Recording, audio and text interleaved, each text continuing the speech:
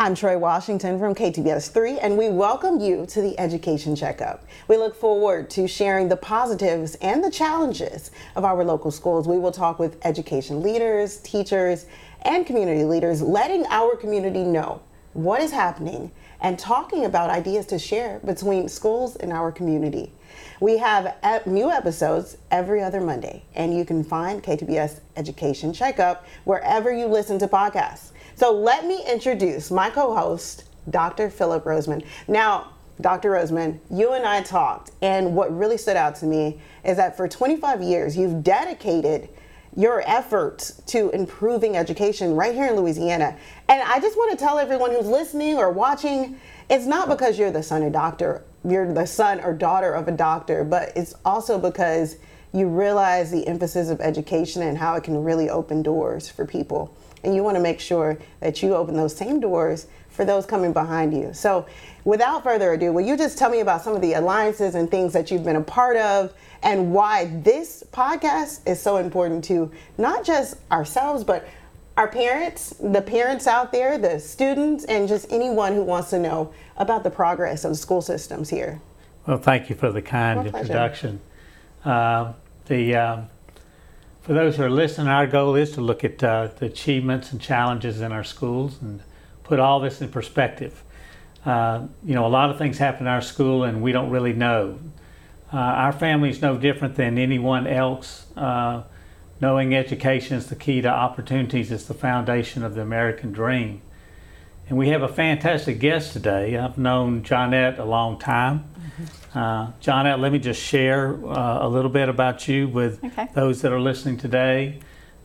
She's the assistant professor at Louisiana Tech, but she also is on faculty of the LSU Health faculty, and she's also on the faculty of the Digital Wellness Institute. And that's a global initiative about social media. She writes and speaks a great deal on the subject of social media.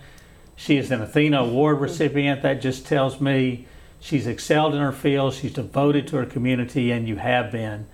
And also you've opened doors for many others. Many women had doors opened by what you've done. I'm also very familiar with KTBS, having been a reporter early in her career. We're talking social media, correct? Yeah. We're going to get into some social media. We know that that's a big deal when it comes to the younger kids these days. And we were talking about that off camera.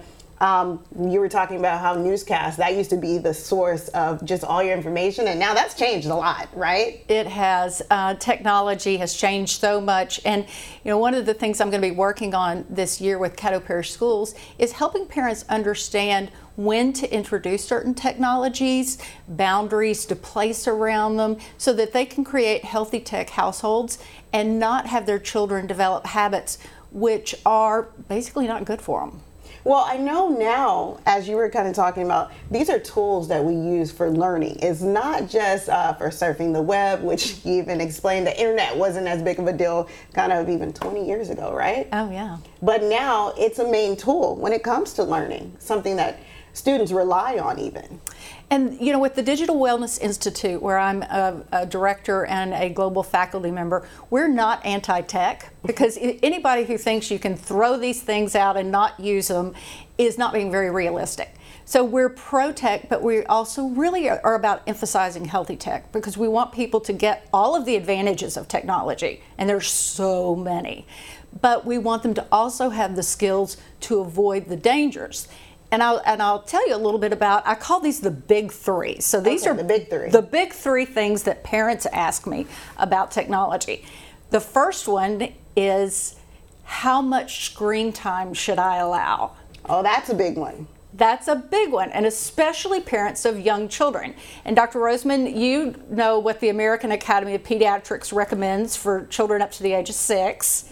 It's 1 hour during the weekdays and 3 hours at a max on the weekend, which I have to say that my grandchildren may exceed. And certainly we should all try to put a limit on that.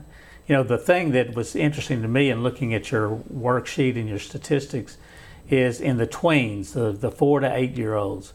I had no idea. I was shocked by the fact that in that group, that the girls spend average 5 hours a day on screen time.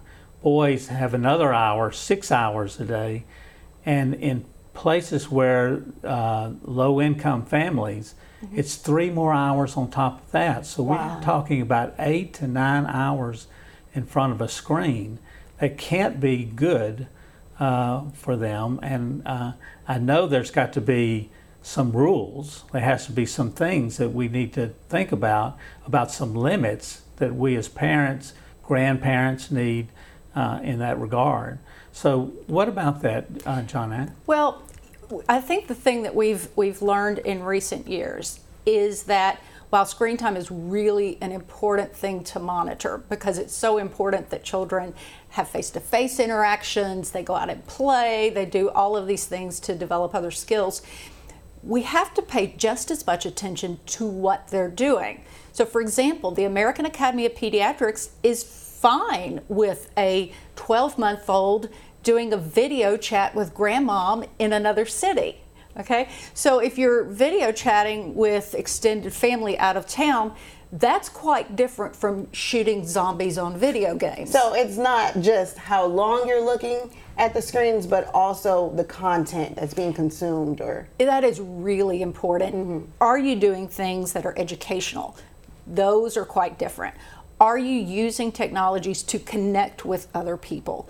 And really the important thing too for parents to see is what their children are, what kind of behavior they're exhibiting. Are they getting aggressive? Do they seem angry? Do they seem sad when they're engaged in it? So it's really much more difficult. I wish we could just tell parents, if your child is 8 years old, they should do this. And if it's 10 years old, they should do that. Yeah. It's really hard to do that. But the most important thing is to look at how your child's responding, and then also steer them toward things that are interactive as well as educational. It sounds like it's a lot deeper than just looking at the screen or how long you're doing it, but also it even correlates with your community, your neighborhood, or just your background, and how do we, and, throughout this checkup, we're going to be talking about how we fill those gaps and we get everyone on track so that they're headed towards success. Right. And those video games, there's some that seem to be video games that seem to have some educational component to it, and some video games just are like zombies, killing zombies. Do you look at the content and everything? Or you, does that have a bearing? That's hugely important. And one of the things that we have for so many activities like that is ratings guidelines. So, if you look at a video game, it will tell you what is the minimum age that's appropriate for it. And the first thing I would tell parents is pay attention to those guidelines. They're really, really helpful. And if it says this is for a mature audience, your 12-year-old is not ready for something for a mature audience. So follow those as a good starting point. Yeah. Those youth and youth 7 and youth 13, all of that. All of that. And another area where I say pay attention to that is social media. So do you know what the average age is that you are supposed to be for a social media, to register for a social media account? I feel like at one point it was a little older, like 13. It's 13, exactly. You have like YouTube for kids and things like that. But Facebook, Instagram, they're at least 13. Some of them are even older. Wow. So, and here's the other thing that parents need to remember. When you set up an account, you sign an agreement and you state that the account holder, the person you're setting it up for, is at least 13. And so if you're setting up an account for a 10-year-old, you're actually stating something that's not true in an agreement. I would also like to state that it's not just 10-year-olds who have these accounts. We're learning that on TikTok and these other social media accounts, they're even younger. They are. And so parents really need to understand social media is not like Legos. It wasn't made for children. It was made for adults. And there's a gentleman named Tristan Harris who runs the Center for Humane Technology. And he says, we wouldn't allow our children to just roam around in a casino. We shouldn't give them one and put it in their hands either. And that's kind of what we're doing. We're giving children access to adult content, and often we're doing it too soon. What are the dangers that are lurking out there? You know, for me, it's scary to see some of the things on social media and some of the things that happen. And of course, you listen to the news or you listen to your friends and they will tell you all kinds of things that they found on social media and all kinds of dangers lurking for children. What are some of those, and is there, what kind of protection do you have from that? Well, what I would tell parents is before you ever allow your child on social media, and I'm developing a workbook. It's going to be finished, I hope, very soon. But I take parents through all the different conversations they need to have.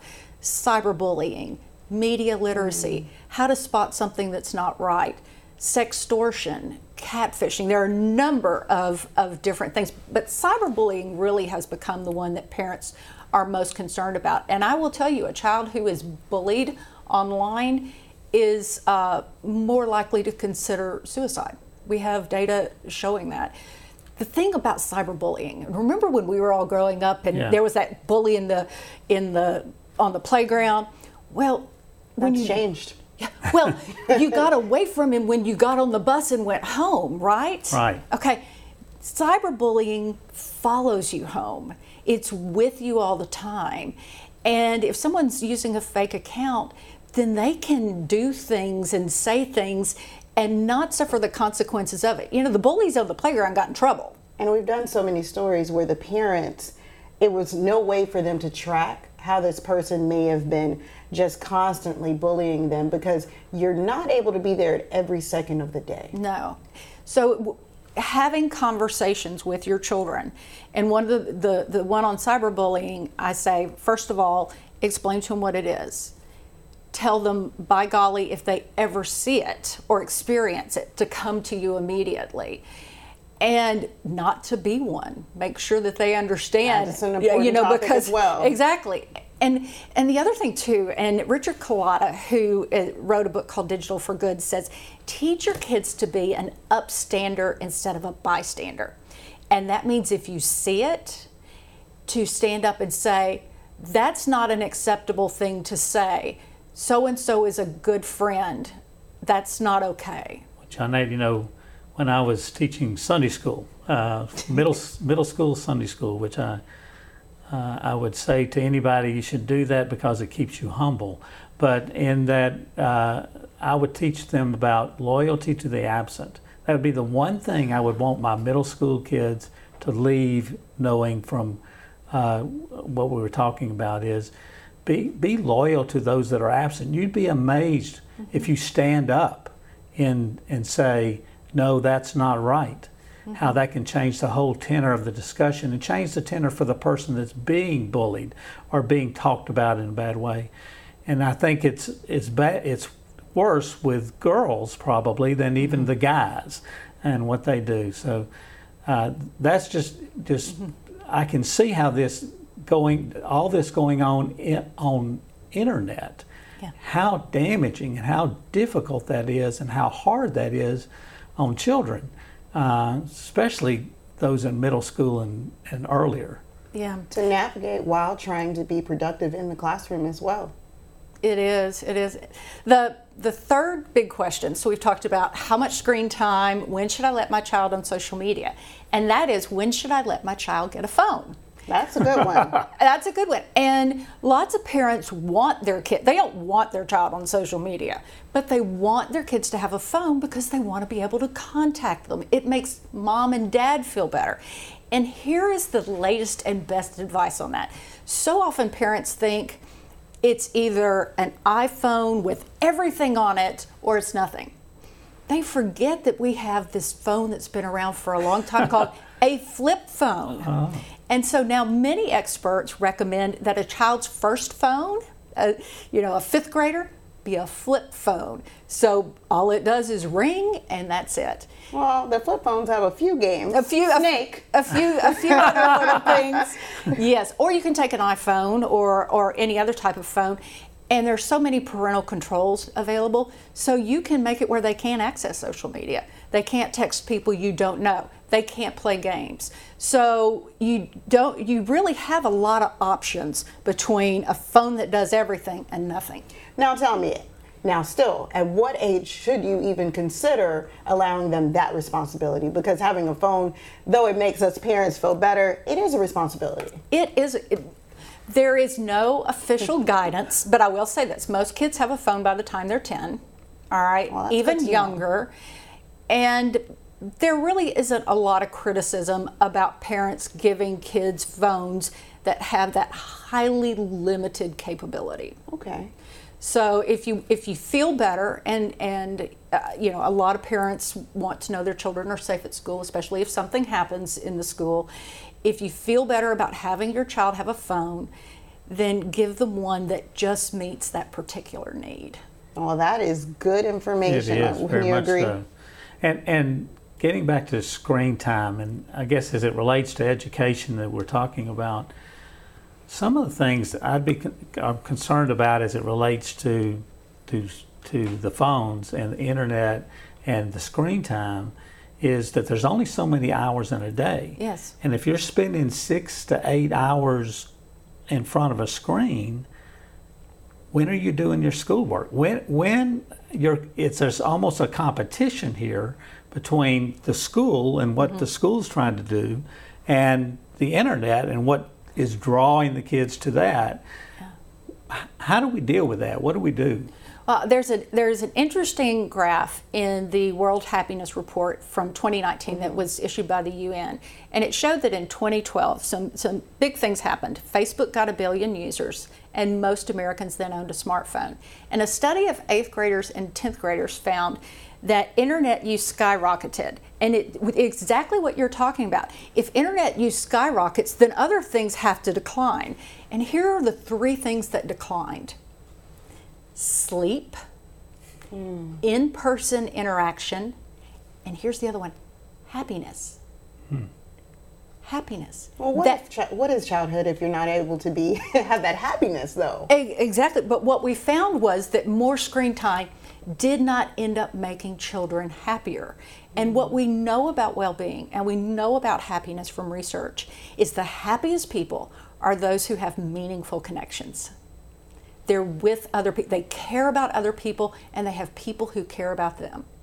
That's what's most important. And if screen time, if we use it in isolation, we use these devices by ourselves instead of interacting with other people, then you're going to have depression, anxiety, suicidal ideation, all of those problems that we're seeing with teens today. The other thing, and you know this story, but for those listening, is this idea of what the internet and all the social media does.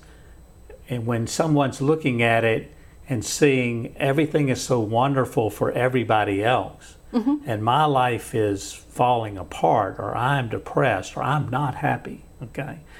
And what impact it has seeing all that, quote, happiness going on outside of your own life. And, you know, the story for me is that my daughter, husband was murdered in Dallas, and she stayed on Facebook and Instagram and saw all of this happiness that was all around her, and she couldn't have any of it because of what had happened to him. And it was amazing when we said, maybe we ought to come back off of the Facebook and not be looking at all of this.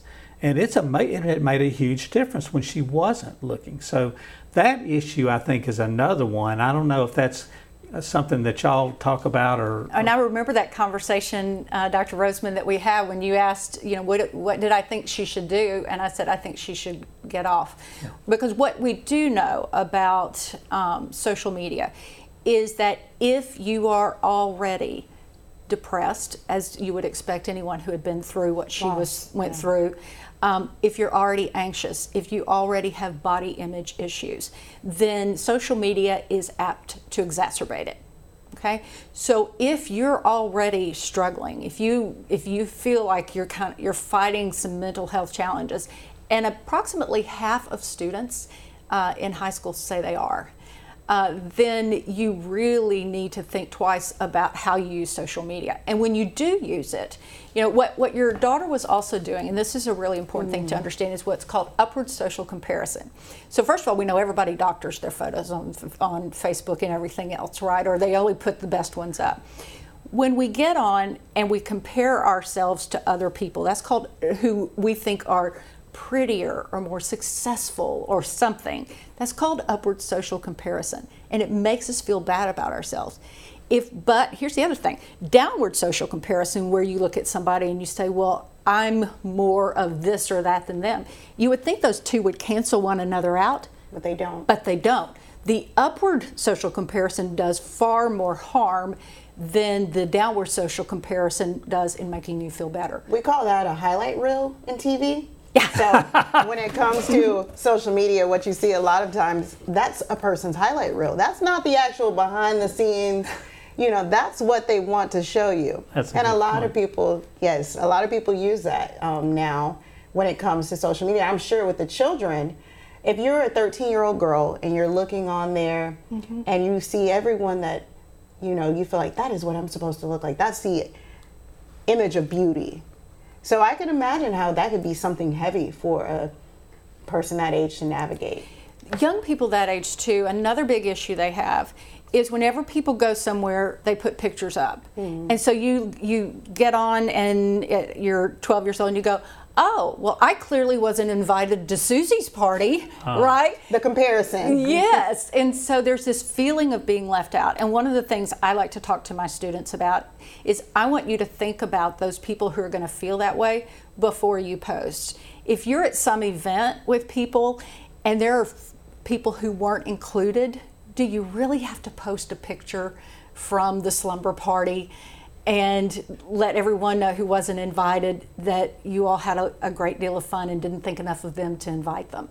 That's a big thing with especially tween girls, is knowing when you've been excluded. So how do you even balance or even begin to balance all of these things as, preteen? So you have the tablets and all the access to the full internet. You have social media. And you're supposed to focus in the classroom and make straight A's and be on course for, you know, your future and bright future ahead. How do you balance that? I mean, we can't get rid of technology because it's here to stay, but how, as parents, do we utilize those things so that it's able to be a positive? Well, you've got to set boundaries. And what I'm recommending to parents in Caddo Parish this fall is that they sit down with their families and they talk about technology use. And they say, all right, let's agree to do these things. Nobody gets to have a phone at the table. Dr. Roseman gets to have a phone because he's on call, but the rest of us don't get to have a phone at the table. And we're going to do all of these things. And then ultimately, you create a contract, a device use agreement that everybody signs, and these are rules that you all follow. So you have to be present at dinner. You have to say, hey, this is how my day went. Yes. You have to have that in-person community. I mean, that's missing so much from these days, right? We don't have this around. We need to maybe have this more often where you and I talk and we get to know each other. We don't have enough of that, especially among the younger generation as well. Yeah, I find younger employees that we employ at our place, you know, a lot of them don't have that one-on-one interpersonal skills that we had because we practiced it for, I guess, all that time when we were younger. But, you know, this, I think, is having an impact on that part of kind of that one-on-one communication. That is so huge. And, you know, learning to navigate personal relationships and the disappointments that often come with them, it's messy and it's uncomfortable. We all learned how to do it. What if you are a tween and you can avoid it? Right? Well, that is the reality. And so then what happens? You get a generation that doesn't date. They've never asked anybody out on a date. They've never been asked out on a date. I had a class at Louisiana Tech where I asked my students, 15 of them, how many of you have been on a date? And I had one hand. Well, that's terrifying. That is terrifying. They just kind of go out in groups. I had another group of students. I thought you were going to say it's because they do online dating. And so that's why. No, it's not even online dating. It's that they don't know how to ask somebody out. In fact, they don't even use the telephone. All right. So some of my students did an experiment where instead of messing with their phone when they were driving, they decided to call somebody in their family. And I said, how was it? And they said, it was really awkward the first few days. And I said, well, who did you call? And they said, well, grandmother. And I was like, how is it awkward to call a family member, right? We're not used to it. We're not used to it. And those are skills that our kids have got to develop. Well, you know, I laugh at it sometimes, but I'll go in a restaurant and some younger people will be a girl on one side, a boy on the other side, but they're not talking to each other. They're doing their phones. Yes. It's mutual phones. So it's even sitting right next to each other, you know, they're not doing those things. How do we as parents encourage that? What do parents need to do or grandparents need to do, in my case, to make that better? Well, first of all, you have to be a role model, okay? So you can't sit there and look at your phone at the table and then get upset with your grandchildren. Right. So you set boundaries, you set rules, and you say, all right, everybody, we're going to sit down. Now, here's the other thing, Dr. Roseman. Don't ask people to not look at their phone when it makes noise, because that's what we do.